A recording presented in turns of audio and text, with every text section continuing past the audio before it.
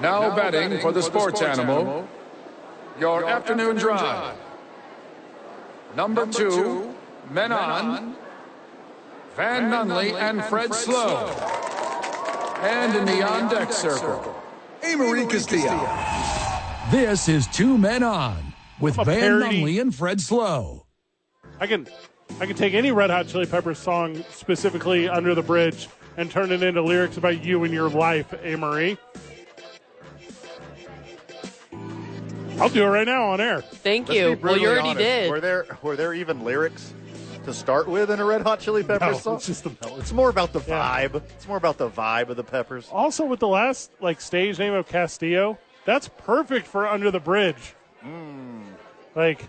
Partner, Castillo, it's basically the same.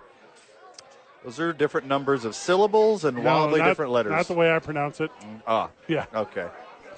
Sometimes I feel like Amory Castillo. See how I did it? I snuck it in there. Close enough. I snuck it in.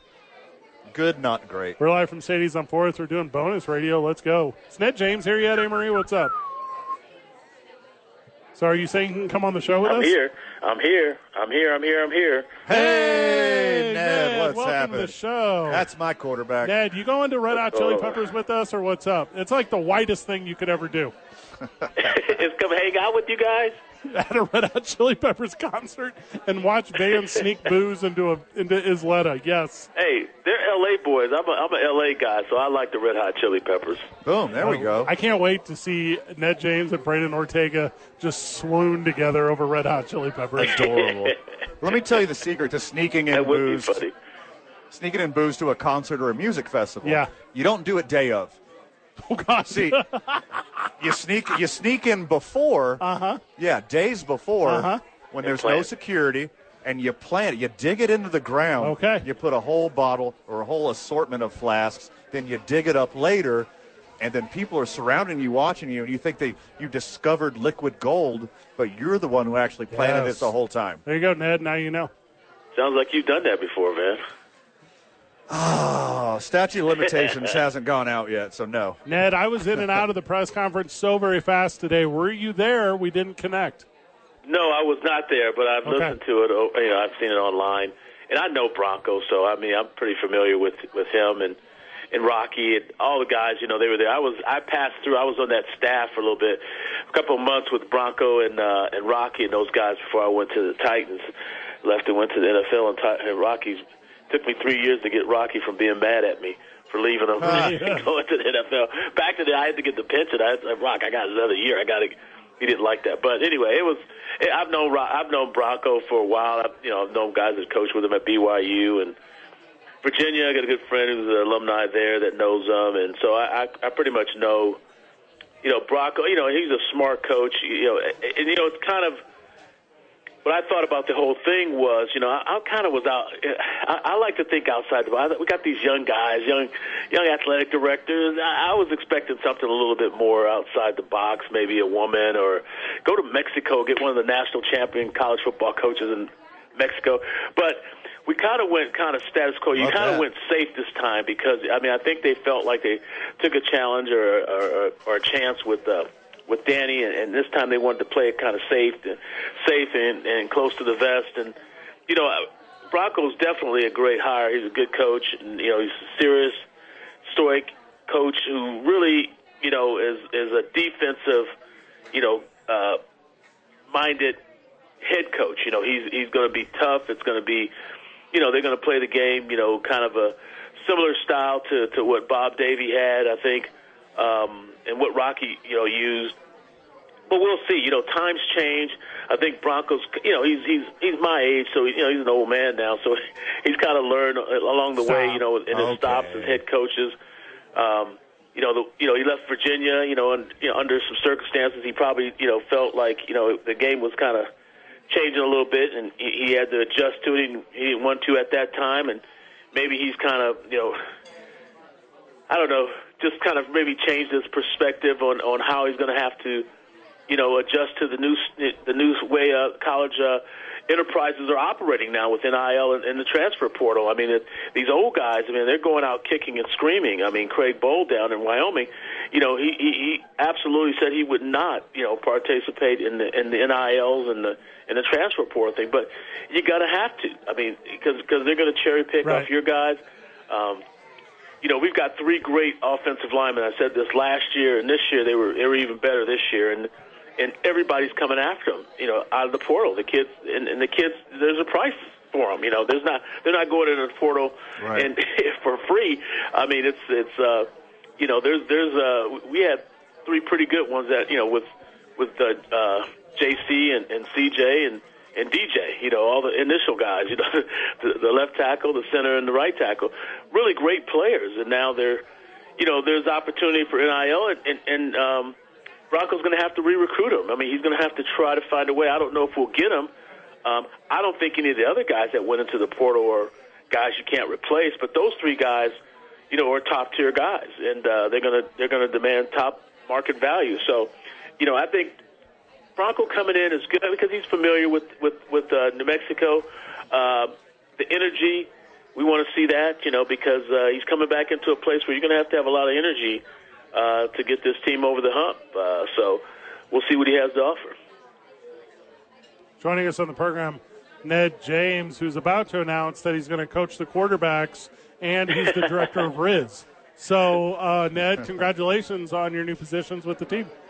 Well, yeah, let the people know, here I am. I'm available to coach the quarterbacks, any one of your quarterbacks, particularly my high school quarterback recruit that I coached that I'm so proud of, that's going to get an opportunity to play against the Cleveland Browns this week, and C.J. Beathard. I was bragging to everybody about it because I love C.J. He's a great kid with the Jaguars. But I coached him in high school.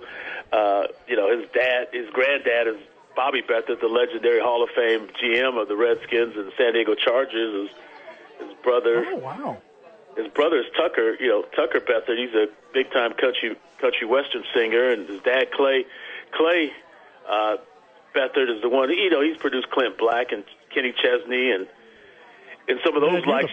Chesney would always come work out with us at the Titans, so I know Chesney from being over there. But they've got a musical family, and so I'm just proud of CJ. I text him all the time about make sure he has that 2-minute drill down, and he's always happy to hear that. He did a great job with the 2-minute drill. He texted me right back and said, Coach, I did a good job with the 2-minute drill, but it didn't work because they kicked the field goal and beat us. But he's really a good kid, and I'm proud of him in Jacksonville. And with Bronco, it's going to be, Bronco's, he's had to adapt, his style, of coaching, and he's done a great job. He's done a good job every place he's been. BYU, you kind of have a little bit of an advantage with the guys going on the mission and that sort of stuff. And so, I think they do have a little bit of an advantage in college sports and in that they get to send those guys on the mission. They get grown men back and with 401ks and they play in college football. So they have a little bit of an advantage, I thought, at BYU. So you should win at BYU, in my opinion. And he did a great job there despite, the prior coach didn't win as many games as he did, but he got them into bowl games and did a great job, and then parlayed that to Virginia, and he did a great job with Bryce Perkins, who's, grandfather. Well, I coached Bryce Perkins' dad at Arizona State. That's how old I am. His dad, Bruce Perkins, is nephew of Don Perkins, who was on the side of our stadium, the Dallas Cowboy legend. So, there's a connection, and, I just know that Bronco, he's familiar with the recruiting. He's familiar with, New Mexico and what it takes to win and the kind of attitude you have to have. I just, he's got to show some energy, because it's going to take a lot of energy to put this team back together, and to get a winning team. And there's going to be some expectations the first year. There's no time. You can't talk about building. Nobody wants to hear that. You've got NIL, you've got transfer portal. It's win now. Ned, I want to go from college to the NFL ranks, and I got to admit when I'm wrong. I got to send him his flowers and eat crow from Cowboy Nation. I want to hear your perspective on the way Dak Prescott has been playing, because I thought he was a middle-of-the-road guy. He can not lose games for you, but he's not going to win any either. But he looks like the best in class right now, and he is looking wildly impressive. Do you think Dak has turned a corner in the middle of this year, and he's that guy now? Well, my barometer on quarterbacks has always been, have they won a playoff game? And Dak's won a couple playoff games. I mean, and so, once you win a couple playoff games, I mean, I think you've arrived. And so he's been steady. Not losing a game is important as well. I mean, I don't really, quarterbacks to me, get a little bit too much love. Too much love when you win and too much blame when they lose. But I think the defense has played well. I thought they would play well. I think that's what's helped Dak. I like McCarthy as a coach. No one else liked him. When I was bragging about him before the year started, everybody looked at me like I was crazy. I was like, I know the guy. He's a good coach. And sometimes I get caught up in some of the coaching stuff because I know a lot of these guys, and that kind of sways me in one direction or another. And so, a guy who doesn't lose you the game is a quarterback. You got an offensive-minded head coach who I thought, he would do well under, and he is, and that's why the Cowboys are where they're at. Ned, one final one from me before we let you go, because we're tight tonight with Lady Lobos basketball. Bronco comes into the university. He's got, obviously, a ton of stuff in front of him. You've seen a lot of coaches come into a university. If you were to give him one piece of expertise, one piece of knowledge, one tip, trick, or hint, what would it be for a first-year coach at a new university? A first-year head coach. You're talking about Bronco, right? Well, not first year. I apologize. It's your first year as the new head coach. I apologize. Oh, okay. No. Well, the one thing Bronco's going to have to do, the one piece of advice I'd give him is to just not really pay attention to what the fans are saying or what, sports talk shows like us are saying or what anybody else. You're going to have you're going to have the kind of culture you want to build as the head coach. And he's been in this long enough to know that, hey, it's going to be about, what his idea of what this program should look like. It's not going to be what any one of us says or how any of us think that, he should operate his program. He's got a definite plan on how he wants to do that, definite plan what kind of players he wants to have on his team and how he wants these players to behave and perform. And, he's just going to have to stick with that. And, whether we like it or not, it's not going to matter because, he's here now and he's got the pedigree. He's got what I call the skins on the wall. He's done it before. And so he's going to be able to kind of, he's going to kind of build a fan base based off of that, off of his reputation and what he's done in the past, and just stick to that. I mean, he talked about that a little bit. But it's a new world now, and I mean he struggled with that new world, and that's why he kind of left Virginia. But I think he's going to have to engage, and you're going to have to be able to handle. And the NIL is not that big a deal in the Mountain West. You're just going to have to be able to be consistent and be organized, and I think that's what he'll bring to this program. And we'll see. Once you're that organized, and he's pretty stoic, and he's pretty smart. I like to. Bronco is a bright guy, and he's gonna be able to have the right pieces in place and the right people in place to get the job done. I'm excited to see where it goes from here. I mean, I'm excited to kind of go in and talk to him and see how what he's how he's doing and just how he feels because we're both old men now. So we knew each other 25 years ago. We were a little bit younger, and he's been through some wars, and so. I'm curious to see, what that break did for him and how he feels now coming back into the swing of things and coaching college football again. Ned, thank you so much, brother. Yeah, thank you guys for having me, man. Anytime. He's the best. You're the best, Ned. He's the best. I don't know what my favorite part about him is, but I think it's the way he, for no reason, connects the dots on people. Sure. And I go, oh. Yeah. What path are we going on now? He's like the stenographer for like NFL 23andMe. Yes. We just mentioned a player and asked him. He's like, well, actually, his uncle's mailman used to produce records for Buddy Holly. Correct. And then Buddy Holly's son and their son had a kid, and that kid played for me. Right, who one time ate an apple off of a tree that I thought about my future under. And you're like, okay, we're super into that. He's the best. We wrap up the program whenever we get back as we preview Thursday night football. And then tomorrow, a million sports topics. Let's go. Where are we at tomorrow? Safe House of Stilling, baby. Oh, let's go on Gold. You know it. That's going to be the jam. It's 2 Men On, 95.9 FM and AM 610. The Sports Animal. It's got to be an elevation thing, right? I thought they were going to hit it with it again. Well, Thursday Night Football started. Big surprise with 11 minutes left in the first. You haven't missed anything. Over-under's 30. The spread is 6. Not favored towards New England. Well, look at this. Oh, New England scores, as I say a thing. Elliott's into the end zone. So, oh, my gosh. Ezekiel Elliott catches a 12-yard touchdown pass, and he's in. 8 plays, 75 yards. Took about 4 minutes. Okay. Pittsburgh is favored by 6. The over-under is 30. I'm imagining both of you aren't touching this. What's up with this game tonight, team? I don't bet on Thursday Night Football unless I am 1,000% confident on something. This continues with this game. I want to take the under. The Patriots haven't scored more than 10 points 4 weeks in a row. Absolutely.